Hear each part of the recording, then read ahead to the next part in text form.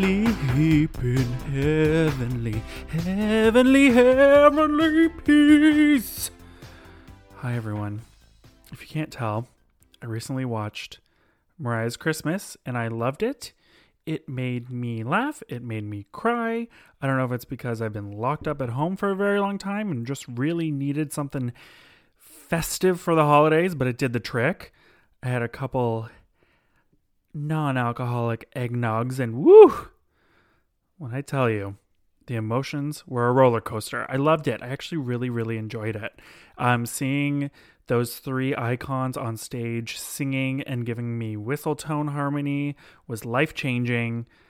I loved that Tiffany Haddish was our narrator. There were such fun moments. I love that Billy Eichner played the gay elf, or the elf, but you know, Billy's gay and it was clear, and that's one of those things that I was talking about before that I talk about with a lot of guests, where growing up you see something and you kind of know it's gay and you know it's queer, and maybe other people don't pick up on it, but you do because you're a queer kid. That's what that role, I feel like, will be for a bunch of kids watching the show, which I think is wonderful. It's so nice that we have that and that's happening. I also started watching, there's a new season of Big Mouth out, which is a show that I absolutely love. I really, really want to try and get a writer from the show onto this podcast because they introduced a new character this season called the Anxiety Mosquito. Ugh. And honestly, introducing an anxiety mosquito at that age, they're going into 8th grade or whatever, is so accurate. I remember when I was that age is when I can remember my first big bout of anxiety and having a anxiety panic attack. It was when I was driving on my way with my mom on a hot summer day to an acting summer camp because I wanted to go be in the theater, be a performer. And on the way there, we were driving in this car that didn't have AC, and it got too hot, and I was clearly nervous, and my anxiety started kicking in, and I started freaking out. I had a full-on panic attack. I couldn't breathe. My mom had to take me home, put me in a dark room with air conditioning. She didn't know what to do. She had to stay home from work. And that's one of my first memories. So I think it's great that this show is bringing awareness to anxiety in children because it happens. It exists. And you know, if you don't get the tools to deal with it when you're young, it keeps growing. Thank God we have the tools now. Or some tools. And sometimes those tools are medicine. I was actually doing research for my guest this week because I am a professional. My guest is Eliot Glazer, who you probably know from things like Broad City. He's a writer on New Girl. We had a great chat. I kind of have a little crush on him. I mean, I have a crush on everyone I talk to. I mean, what? I'm a Scorpio. I can't help it. It just happens. But actually, we had a great conversation. I was saying in Broad City, there's an episode where Alana gets seasonal depression and is really upset and she wants to wean herself off of her meds and then realizes, no, she needs to take more of her meds when it's wintertime. And in the end, the message is what? So I get sick sometimes and I need medicine. No big deal. And I think that's a wonderful message. It's something that Ellie and I definitely talk about in this podcast. And we have a great conversation. He's so easy to talk to. So here it is, my conversation with Eliot Glazer. Eliot Glazer is a writer, producer, actor, and performer.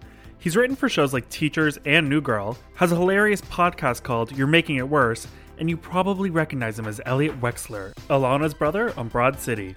We talk about the U.S. election. And I never would have thought so many people would root for a clear comic book villain. Instagays and their exhausting need to post during a pandemic.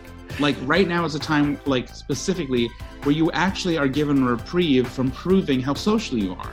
His grandfather's hilarious sketch comedy. He would do all this stuff literally for himself, and it would so inspire me and my sister. And of course, anxiety and depression during a pandemic. Mental illness is real, y'all. And we are all dealing with it, even if nobody wants to talk about it. It's like, there's no way that this can't affect you. How are you? Hi, Eliot. Hi, how's it going? Good. Thank you so much for doing this. Oh my God, my pleasure. You're in Canada, right? I'm in Canada and it's cold and we had one of our first snowfalls. Oh my God, what part of Canada? Toronto. Okay. Do you come here? No, I've been to Toronto, or I know everyone calls it Toronto, I know right? I heard you pronounce the second T. So, It's so New York, Toronto. No, I've been to Toronto, and I've done the Just for Laughs festival in Montreal, right, where right. I was brought to my first male strip club or whatever. Oh, which one? Oh, I guess if you named it, maybe I would remember. Oh, But there's like the one on top of the drag bar, which is like the famous one. There's like a live feed of it you can watch online. I think it was like they were like clearly straight guys doing like wearing like togas. Okay, yeah. It was That's literally the least sexual thing I've ever seen. It was so unsexual to me. that sounds like the famous one that everyone goes to. Yeah, it was like me and a bunch of like like comedy executives and comedians, and it was so weird. I love Montreal though, but God, it was like this is not sexy. It's the polar opposite. It's Like like nothing. so straight. It's so it was so like it was like bland. It was like nothing. It was like there was no element of sexuality to it because the guys were so clearly not interested. Right. It was like doing the bare minimum. Yeah, and also like what is sexy about like when you stop and think about it, it's like I don't know. It was like seeing your pubes is like not not like getting me going, you know. But there were definitely like older gentlemen there who were loving it. Oh, of course. Yeah, I remember I went once and we were very intoxicated, and it was after going to Mado's, which is like the big drag bar there. Yeah. Did you go there? No, I don't think I did.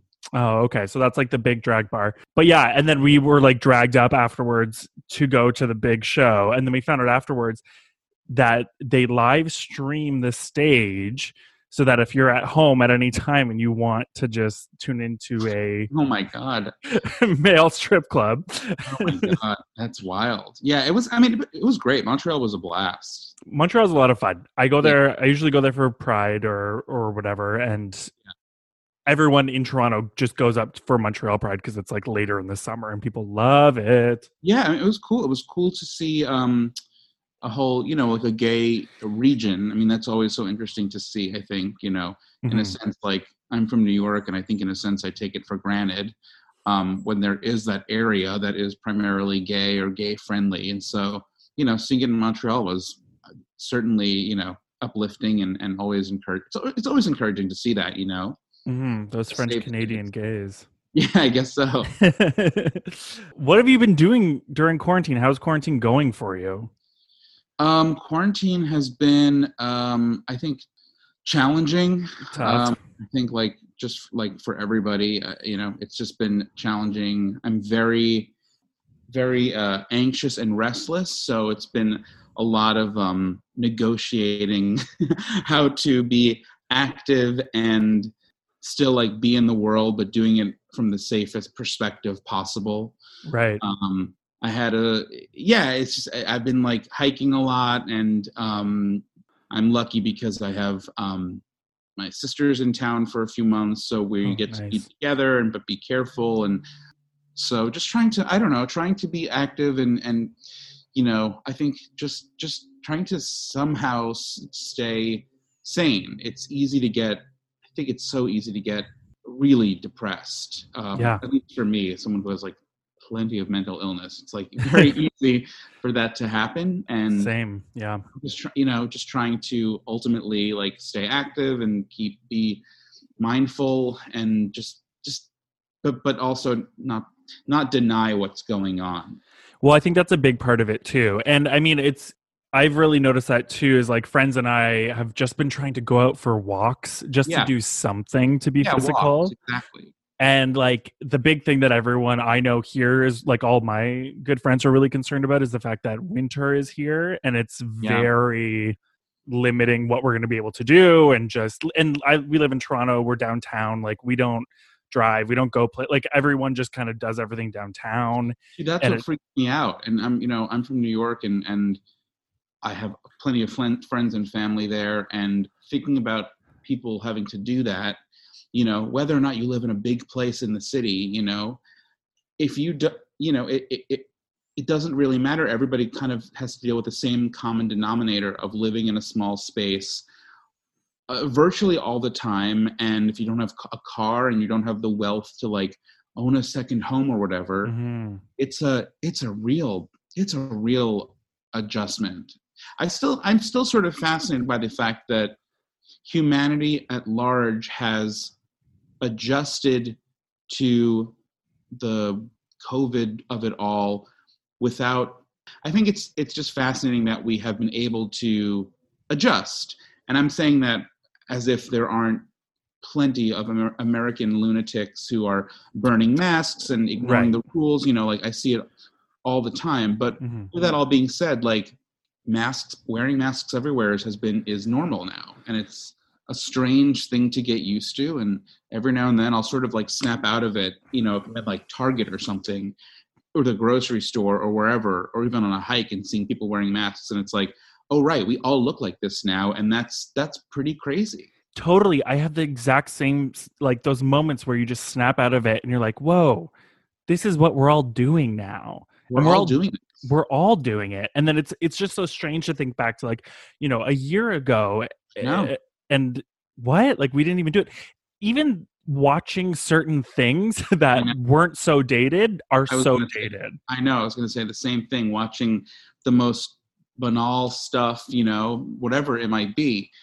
It is so strange to look at it and be like, remember that world? Like I don't think we'd ever have imagined that a generation defining moment like coronavirus, a pandemic, would like enormously and cumulatively shape and change our world the way that, say, wars did for people, for like older generations, or polio, or, you know what I mean? Like real big world changing events. Like this is, I think, going to be ours for the rest of our lives. Absolutely. And it'll be one of those things like early on, I feel like there were those memes or something where it was just about how like, you know, when you catch your grandparents doing something, then you're like, that's weird. And they're like, oh, well, that's because that's how they grew up and blah, blah, blah. And then it's like in the future, it'll be like over sanitizing something. And it's like, yes, masks and hoarding toilet paper. And yeah, it's a moment that I don't think anybody will ever forget this kind of thing, but it is so bizarre still to see in different parts of the country here, at least, but the world at large. It's wild to see people spin out and think that it's fake, it's doctored, there's a pandemic, that masks don't work. That it's kind of astounding to see people be so. I've said so many times that, like, if you had told me 1 year ago that we'd be enduring a global pandemic, I would never have in a million years guessed that a huge portion of people would not wear a mask if it meant they didn't have to die. Yeah.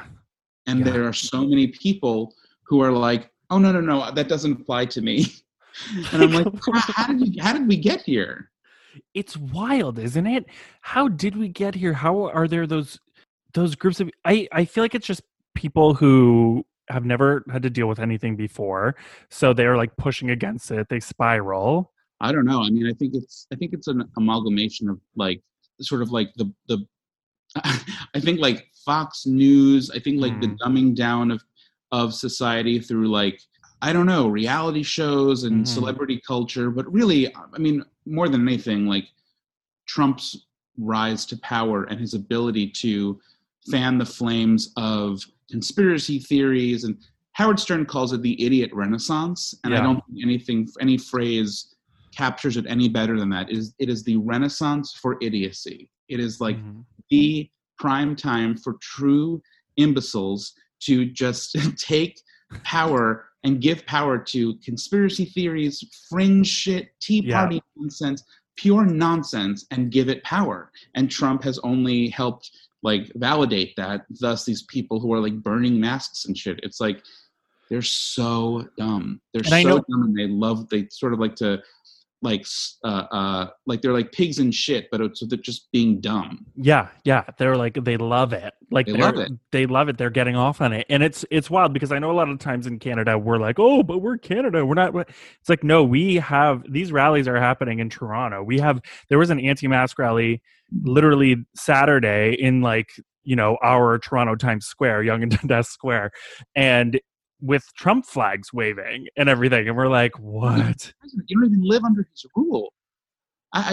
It's like you're not even directly impacted by his behaviors and actions, but like there is something that he elicits in people where it's like moth to a flame. He is their idiot king, and they flock to him. They like that he's, I don't know why, but they like that he's stupid. They like that he can't put words together. They like that he has pure ego, he's pure id, Yeah. that can't speak correctly. He's an asshole. He's openly an asshole, and for some reason all these people gravitate toward the movie villain. And I never would have thought so many people would root for a clear comic book villain. It blows my mind. Yeah, it's mind-blowing. 4 years later, it's just mind-boggling. Oh yeah, I know the numbers and everything. Like, wild. Wild. It's just wild. What kinds of things have you been doing? Like, how do you keep that anxiety at bay? Ativan. Yeah, absolutely, for sure. Let's see, Ativan. I'm a devoted therapy patient for a long time.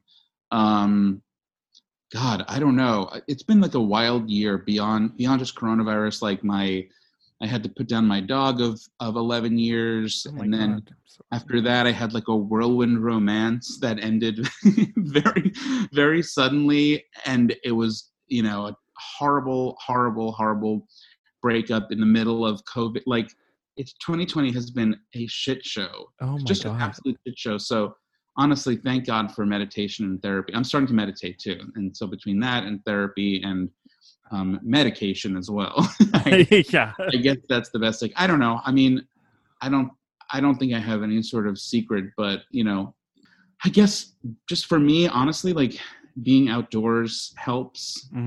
Sunshine helps, and I think that's a big part of the reason that I live in LA. Even though the city can often get tagged as being soulless or being filled with like dummies and right. Whatever agents and these like sniveling animals, basically all looking sleazy character. Yeah, yeah. It really is also a place that's just allows you to be like around and in nature so often, and that for me really just kind of makes life better. Yeah, I don't have a real magic bullet answer, but no, but absolutely, I think all those things are key. Like, I mean, it was so wild. I had just started like an antidepressant the week before this all went down, and I was like, thank God, because yeah. I don't know what I would have done. Like, no, I don't know. Oh my God, it's just bananas. I luckily had 2 dumbbells that I had at home, and so once everything hit, because I like to exercise and I like to stay in shape, just not just for like vanity reasons, but it just feels good for me. I don't know. And like having those 2 dumbbells was a lifesaver, because I don't know. Being so solitary and sedentary was such a challenge to begin with. So like the fear on top of the fear of this unknown, insane virus that's just, eating people alive, in conjunction with being forced to like not move, essentially, was very scary. And so luckily I've found alternatives since then in terms of exercising, but God, I don't know I don't know. It's all such a challenge for everybody across the board, but it's, and then I think on top of all of that, you just have to keep on just thinking and being so grateful to all the people who work, from the first responders and from the people in the medical field to truckers and people in restaurants, and I mean people who are just keeping the economy afloat and keeping the world afloat the best they can. Like, it's such a time to be grateful for that too. Totally, like keeping things moving, keeping things going. Yeah, it's minimizing our risks by what they're doing. Exactly. Like, yeah, I think that's what makes me most mad at people who ignore the rules. It's like you're just giving the finger to people who are out there in the world trying to keep your world continuous. Yeah. And some people I just see, like some of these people, guys on Twitter who are just like, or Instagram that are just like off having these parties and everything, and I'm just No, shook. it's really jarring. There's an account called Gays Over COVID, Oh God. where I think I'm assuming it's one guy, will just repost pictures and videos of like gatherings of who are clearly gay men. Hmm.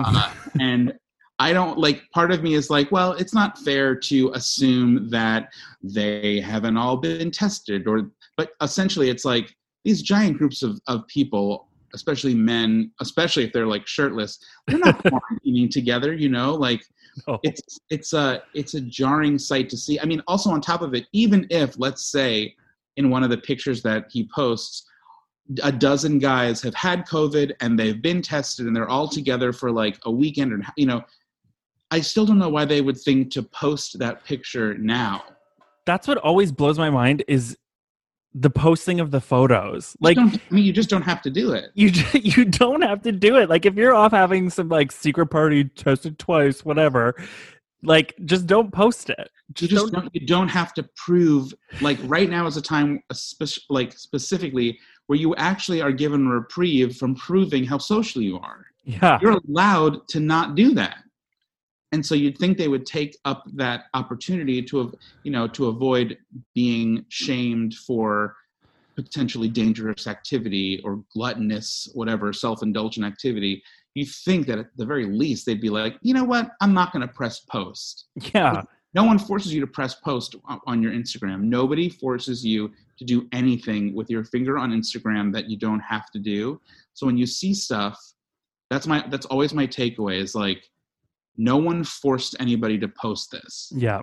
So when you see self-indulgent kind of stuff like these parties, it's wild that they took all the steps necessary to go, yep, I need to post this publicly. It's like how many things had to go through your mind and you still decided I know the world needed to see you at some rave. Yeah, I follow it just, I think, sort of gleefully, but at the same time, like, you can't really verify what's going on in the situation. So I take it all with a grain of salt. But I think if anything else, it is a funny lens into the sort of lack of self-awareness that anybody, gay, straight, queer, anybody has when they post group pictures, when like the Real Housewives post like group pictures or whatever at parties. And it's like, guys, just don't right now. Yeah. Just don't.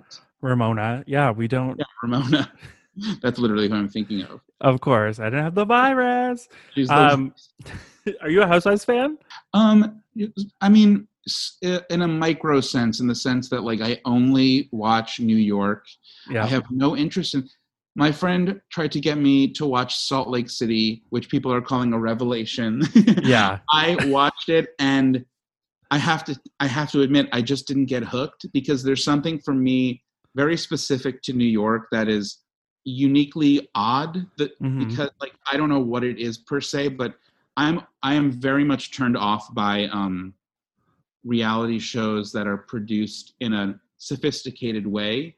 I like early reality shows that were just done poorly and ooh, like what? Oh my God. There was my favorite show was called Airplane or Airport. What? And it's just a reality show that took place in three airports for Southwest. One in Chicago, one maybe in like a southwestern city, and I forget where the third one was, but it's just a reality show in three airports with Southwest employees, and you just watch them deal with drunk passengers, passengers who have BO, really angry people trying to rebook flights. You're just watching like normal people at their normal jobs, and I am so into that. And I'm also into like weird, like Real Housewives of New York in its early days was so fucking weird. Kelly Ben Simone was the oddest animal to ever be, the oddest character to be on television. And Ramona, even now, I don't really know how she's made it all the way through, but she's like anti-television. Her behavior is so abhorrent, and her like the irony of her talking about how classy she is and how Catholic she is, and then she just happens to be like the worst person, like the most moralist human being. it's like I know it's a disaster to watch, but at the same time, like I don't like my reality shows so clean and neat. And so I Hmm. think that's why I was turned off by Salt Lake City or even like Beverly Hills. I like there to be some element of rawness to it, and the first few seasons of New York felt that way. I still watch, but Totally. I love like mid 2000s, early aughts reality shows that are still not quite polished yet, that everybody knew what they were doing. Like Right. everybody knows what they're doing now. They're performing. Oh, totally. I even think like I used to go back and watch, or I recently just went back and watched like the first season of Laguna Beach, which Oh, is yeah. just like teenagers in high school, like seeing a camera guy in the background, like Lauren Yeah. Conrad with like armpit stubble. And I'm just like, Yeah. yeah. My ex and I were watching, we binged The Hills throughout the beginning of Hmm. quarantine, and I'd never seen it. And I always thought it was supposed to be really, I always thought like it was sounded so boring. I didn't understand the appeal.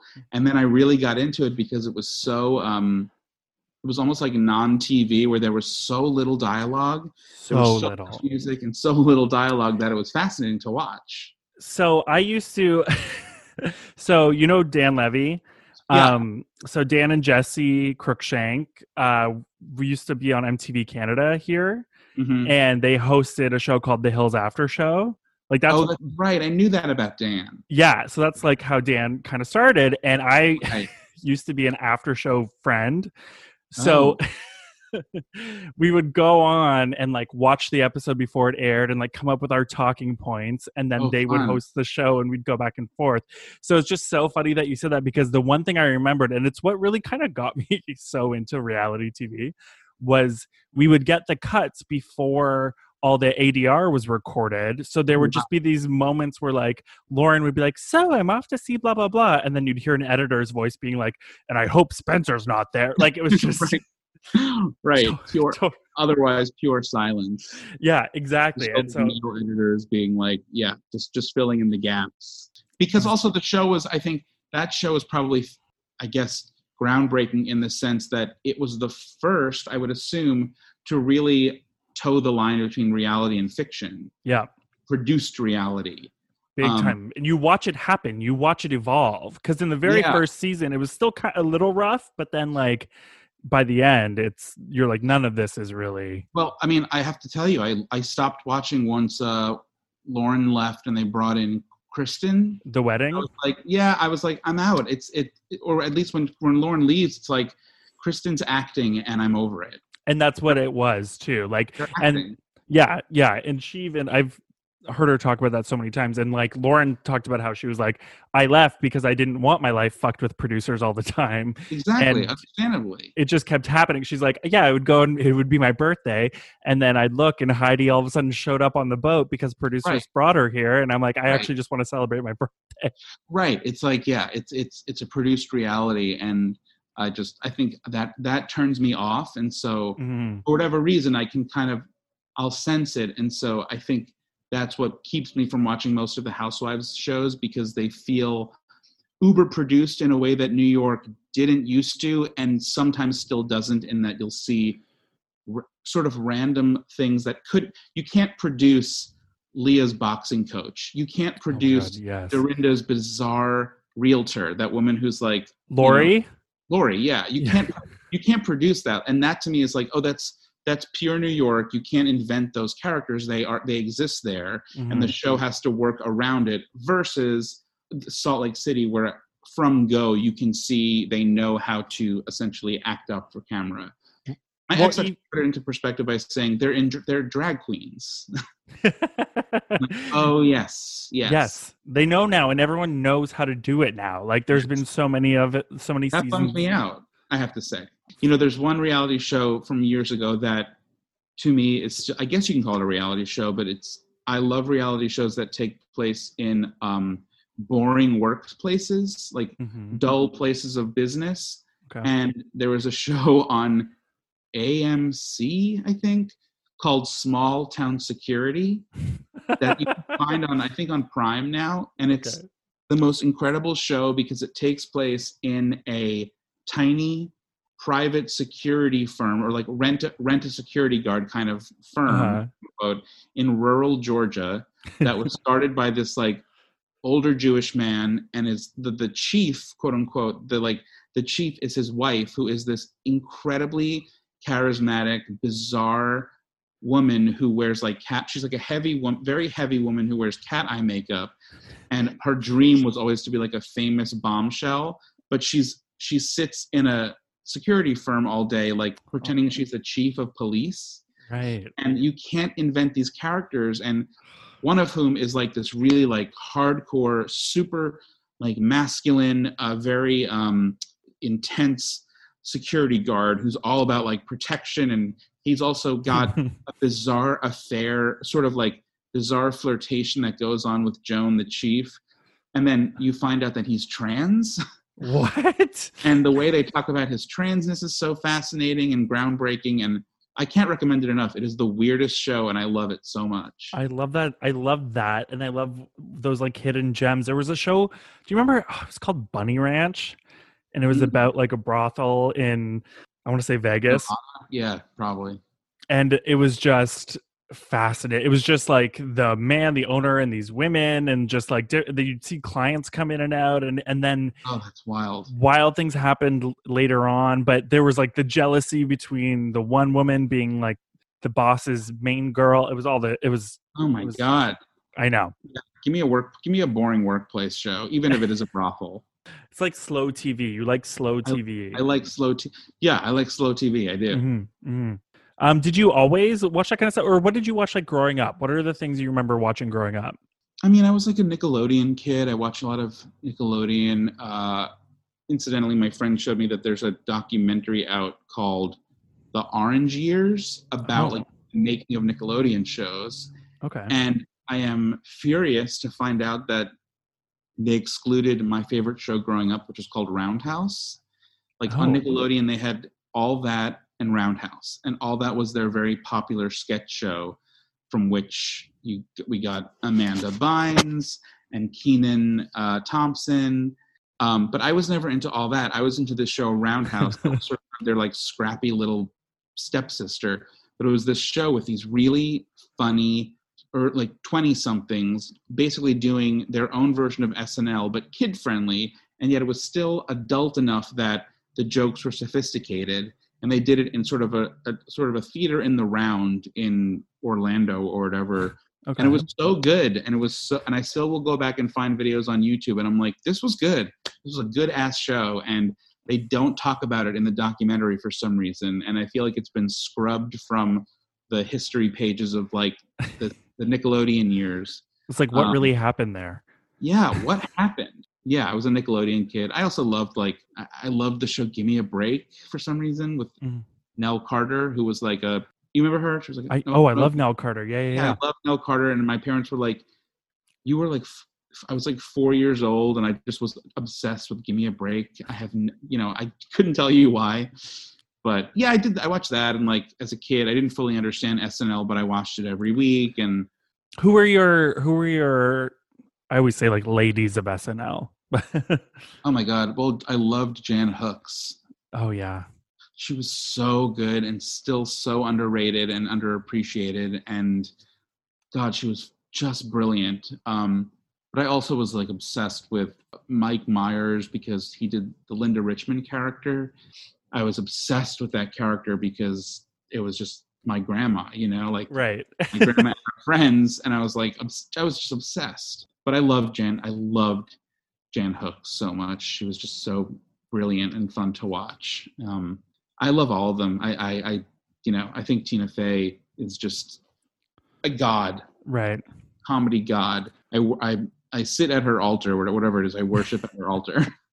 My roommate and I were just talking about Sherry O'Terry, and which is amazing. And then all of a sudden, all of these old like Spartan cheers came back to me that I just was like, oh, I used to say these on the recess playground. Like I'd go out and I'd memorize these, and I was so young, and I was like, why are my parents even? Because my parents would record SNL and then I'd watch it on VHS the next day. Yeah, there's something. What's interesting with Sherry O'Terry is that she did she had a specific way of doing characters that was very that had its own. She had her own like machinations in the way that she did a character that was like she and Will Ferrell would host a morning show that was basically like Regis and Kelly, Yes, and yes. it was just perfect. And I think she never really fully got her due in the way that Jim Carrey shaped a lot of the way that people like to, kids at the time, but also other comedians would do physical comedy, the way his machinations worked. I think Sherry O'Terry kind of introduced that through her performances, but probably because she's a woman, she never got enough credit for, introducing that level of performativeness, the way her body moved and her mouth, and all the way she performed was, I think, influential in comedy, but never got its due the way like a Jim Carrey did. Yeah, I feel like she never got her due. She didn't, and she's a brilliantly funny actress. Totally. Did all those shows like SNL and that Nickelodeon show, is that kind of where you realize like, hey, I'm into this? Yeah, I mean, I was just a very hammy kid to begin with, and was always like making. My grandpa was a big, like a goofy guy, very goofy and very funny, and always had like a video camera and would do his own sketches for himself. Really? Like, yes, he would like literally film himself doing like a Weekend Update style news roundtable, or he would do like these characters, and it was all about around his interests, like politics and opera, and it was sort of highbrow, but he would do all this stuff literally for himself, and it would so inspire me and my sister, and I sort of took on the role of like family cinematographer, and essentially stole my dad's camcorder the moment he got it, and just hijacked it and made hours, and I think I probably made like hundreds of hours worth of content, of sketches and videos. Yeah, so much of it because my grandpa did it, and I wanted to do the same thing. And I think obviously a lot of inspiration came from Nickelodeon and SNL or whatever I was watching. Do you still have it all? Like, would you ever turn that into something? My sister and I made a web series a few years ago where we just digitized a bunch of the footage and then made video commentary watching the footage, but us as adults commenting on the video of us as kids. And I mean, it's very queer content, both in like the gender and sexuality of it all, but also in the oddity. Like I was a weird kid, but yeah, we have so much of the content that I think ostensibly at some point it would be cool to somehow do something with it, on a grander scale. But I don't know. It's very embarrassing. It's very embarrassing. I mean, hey, we all did that kind of stuff. I mean, I used to make the neighbors watch me perform like Disney songs, and of course, I can't sing, I can't dance, but I did. But I can perform. That's what I would always say. And as long as somebody told you you can, that's all that mattered. It's like, sorry, neighbors, you can't leave yet. Brett needs to do a song from a Goofy movie for you. That's perfect. Were you kind of like a gay kid? No, I was super masked. No, I'm just kidding. No, I was super gay, I think. I never thought of, I don't know. I mean, as a kid, my parents were surprised that when I came out, like as a teenager. But I mean, as a kid, I did a few gay things. Like I loved like wearing heels for the sound, I remember. Oh, yes. But there wasn't part of me that was like, I want to dress up like a girl. It was just the heels. Yeah. The heels were fascinating. But yeah, and I did like theater and stuff, but I don't think I was ever particularly gay. I think I was just kind of like gentle and funny.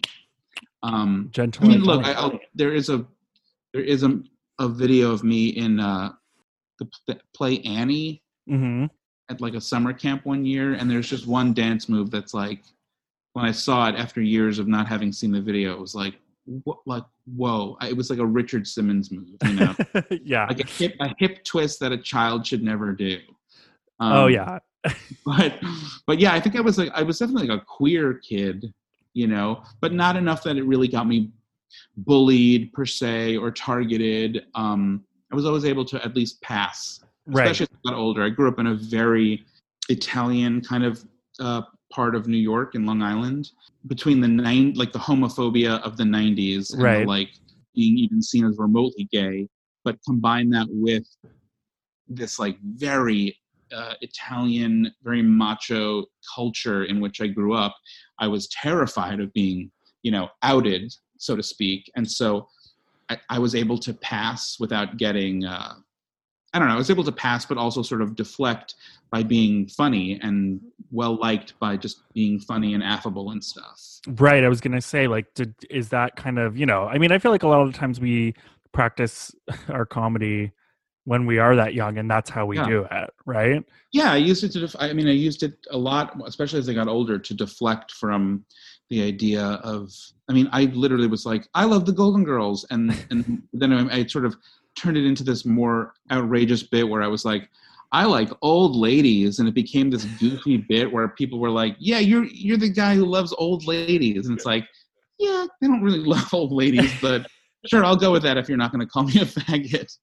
Exactly. It's a way to sort of weave, duck and weave. Totally. I mean, yeah, I used to always just think people were cool, or I was really into like wrestling for a bit, but it was for like the fights. Yeah, wrestling for the fights. Meanwhile, it's like, that's gay porn. Like, that is literally gay porn, just shy of insertion or just shy of penetration. It's gay porn. I used to watch and have like the like button ready to go back to whatever I was watching before, and it would be that and Queer as Folk, and I was like, well, what's gayer? Absolutely, like, exactly. I never watched Queer. I was never gravitated toward like a Queer as Folk kind of show, but wrestling, I was a very I was a child who for some reason was scared of everything and scared of everything, including wrestling. So I think that somehow threatened my safety, so to speak. But as I got older, I'm like, this is literally almost hot. Yeah, absolutely. I still sometimes I go back and I'm like, oh right, I was really into this match for some reason, and Absolutely, it was like, yeah, whatever, the ass mask. Oh yeah, I'm an ass man. That guy. Oh, you just always show his ass, and I was like, this is really? great. Yeah, it was like, I'm an ass man. And then he was known for like mooning. Oh my god, that's also very funny too, because like as a gay kid, I think you're taught to think that mooning is like a goof. But I guess if you're gay, queer one way or the other, and you see the same gender like showing their butts, guys or girls, it's probably a mixed message. Oh, totally. But also it's like, especially like gay kids, it's like, what else did we have to see that? Exactly. So it's sort of internalized in a sort of messy, homoerotic / shameful way that you don't know what to do with it as a kid. Real complicated stuff. Yeah. For all of us growing up. Yeah. So when did your career start to kind of happen and take off? Like how did that begin? Well, I started doing live comedy. Well, I interned I went to NYU and basically interned every semester because there was so much that I wanted to do or wasn't sure what I wanted to do. I would use internships to kind of check them off the list and be like, no, I don't want to do that. Eventually I landed at Conan as an intern. And ultimately being able to see that you could like write and or perform comedy for a living changed the sort of structure in my head about how that would work. And I ended up interning at SNL the year after that too. It was from there that I was around that enough to get a taste of it from obviously a very novice perspective, but I started training in improv at the Upright Citizens Brigade Theater in New York. Awesome. Ultimately, I did it with my sister, and from there we built a community and had a sketch show that ran for a few years. But it really wasn't until like 2014 or so that I started getting work when I got hired to write on the show Younger. Right. So that was my first writing job. And so between that and performing live comedy and then Broad City happening, that's really when things started to take off, so to speak. And so at this point, I'm lucky because I do more writing, but I get to act here and there. I mean, more so when we're not in the throes of a pandemic, but totally. Yeah. Like you write, produce, like story. Okay. I question for you, story editing. Yeah. So, Storytelling is a fancy way of just saying you're a writer. It's literally just one rung of the ladder. It really doesn't mean anything. oh, see, it's so okay. See, that's what I wanted to ask you about because for me, I'm a story editor for reality, and it's Yeah, very different. it's very different. You have a lot of reign in TV and comedy writing and TV writing. It's literally just a rung of the ladder. It doesn't mean anything in particular, which is I don't mean to like destroy the mirage, but like there is really not that much difference between a story editor and a producer. It's just a rung of the ladder. Got you. Okay, cool. Thank you for clearing that up. Sure. You know, you've been doing this for a little while now. What would you say to yourself when you were younger to start into this? I mean, I think I would say to myself or anybody in that position that you have to embrace like your shadow. You have to, if you want to succeed, you have to like actually engage with the bad stuff, you know, the stuff that makes you vulnerable, the stuff that makes you feel uneasy. You know, you kind of have to take risks to get ahead. And then on top of it, I mean, I really think it's a matter. It really is a matter of telling somebody to just be nice, just be kind. You know, I think that helps a lot. Often, for whatever reason, in this industry, at least, it can be very smarmy and skeezy, and people just kind of, you know, it's a very dog eat dog kind of industry. But I also think there is just something really valuable to just being a good person and just leading with some semblance of kindness and consideration for others that always will do good by you. And do you find yourself, like diving into that vulnerability in your writing? Yeah, I think so. I think you only get better with, I mean, it's so subjective for everybody, because for someone like me, I'm like a multi-hyphenate who does stuff that's autobiographical, and I pull from, you know, my life or my world on specific projects. You know, I mean, I wrote on the show Teachers, but which all took place in an elementary school, but I've never worked in an elementary school, so that was more of a chance to essentially write sketch comedy in the sitcom format. Right. But I have a show that I'm developing right now that is mostly autobiographical, about being gay and anxious for the most part. Yes. And unfortunately, it requires me to dig in and really be vulnerable in a way that I have been afraid to for a long time. But it's really, it's really my sister who has been helpful in pushing me to embrace that, because it is what pushes you ahead. It's what makes any artist a better artist. They have to shed skin to, grow themselves. I always think about too, especially certain things that happen to us and we think back and we're like, oh, no one's interested in that. It's just what I did. It's just what I did. But like, when you dive that deep and you get those personal moments, that's when it becomes so that's when bigger. You connect. Yeah.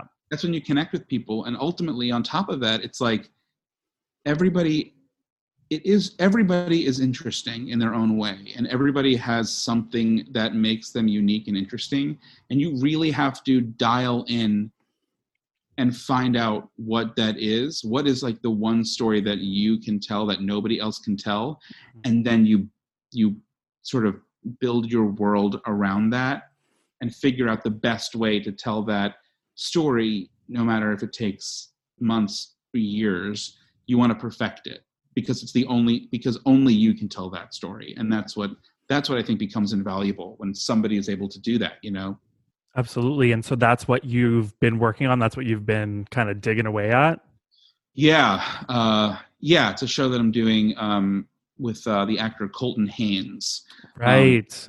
I read about this. Comedy. Yeah, it's a buddy comedy, and we're still developing it and making it a sort of a shortened pilot, essentially, that we're developing. But we're going to shoot it in hopefully January or February, and it's certainly the most exciting thing that I've ever worked on, and it's mostly autobiographical, but it has elements of like a buddy comedy as well to it. Right. So, but yeah, it's required me to dig and be uncomfortable, but it really is the only way to make you can only fake it for so long, and it's very hard to make good comedy without, it's very challenging to make good comedy that connects with people if it's still layered with vanity. Right. You right. kind of gotta be ugly to be funny in a way. You gotta be ugly to be funny. Yeah, kind of. I agree. I think that's wonderful. So that's really cool. So that's kind of like the next big thing. Yeah, I hope so. I'm also lucky enough to be writing on this show Liza on Demand with Liza Koshy. So that's at YouTube. I think it's one of their last remaining premium shows, but she's a fucking superstar. And it's so wonderful. And the team on that show is a blast. So I'm lucky to be writing on the third season of that. And also, just by sheer coincidence, I'm writing a movie for her at Nickelodeon. All by coincidence, but Liza's like my world right now. And like none of these things have actually happened. You're just plugging Nickelodeon and this. I know. It's right. It hasn't happened yet, but yeah. So I'm lucky. I think what's helpful for me is like it's given me projects to continue doing while COVID is happening. So because otherwise, I'm afraid I would literally jump off a bridge. So these things help. Trust me, I get it. I'm lucky that I'm still working from home, from a computer, like going at it. And even just doing this podcast is giving me like so much, and even just having these conversations with all these different queer people and like everyone is connected and everyone feels what's happening right now, know? But not everybody, including myself, is eager or willing to so quickly admit how difficult it can be, but it's important because I think now more than ever, it's like, at least from my end, it's like mental illness is real, y'all. And we are all dealing with it, even if nobody wants to talk about it. It's like, there's no way that this can't affect you. It has to affect you. So it's important to talk about it if you can. And if you can't, it'd be healthy to get to a place where you can at least begin to talk about it. Emoting. Try it sometime. Yeah, exactly. Well, look, this was such a great conversation. I had so much fun talking to you. Thank you so much. Thanks for having me, and I really appreciate it. Of course. I can't wait to see what you make during all of this. Neither can I. Through all of this ugly, we will laugh. Yeah. Hopefully 2021 will be a very productive year where I get to finally, I think, spread my wings and fly a little bit in a way that they have felt clipped in 2020. Absolutely. I hope we all do. Yeah.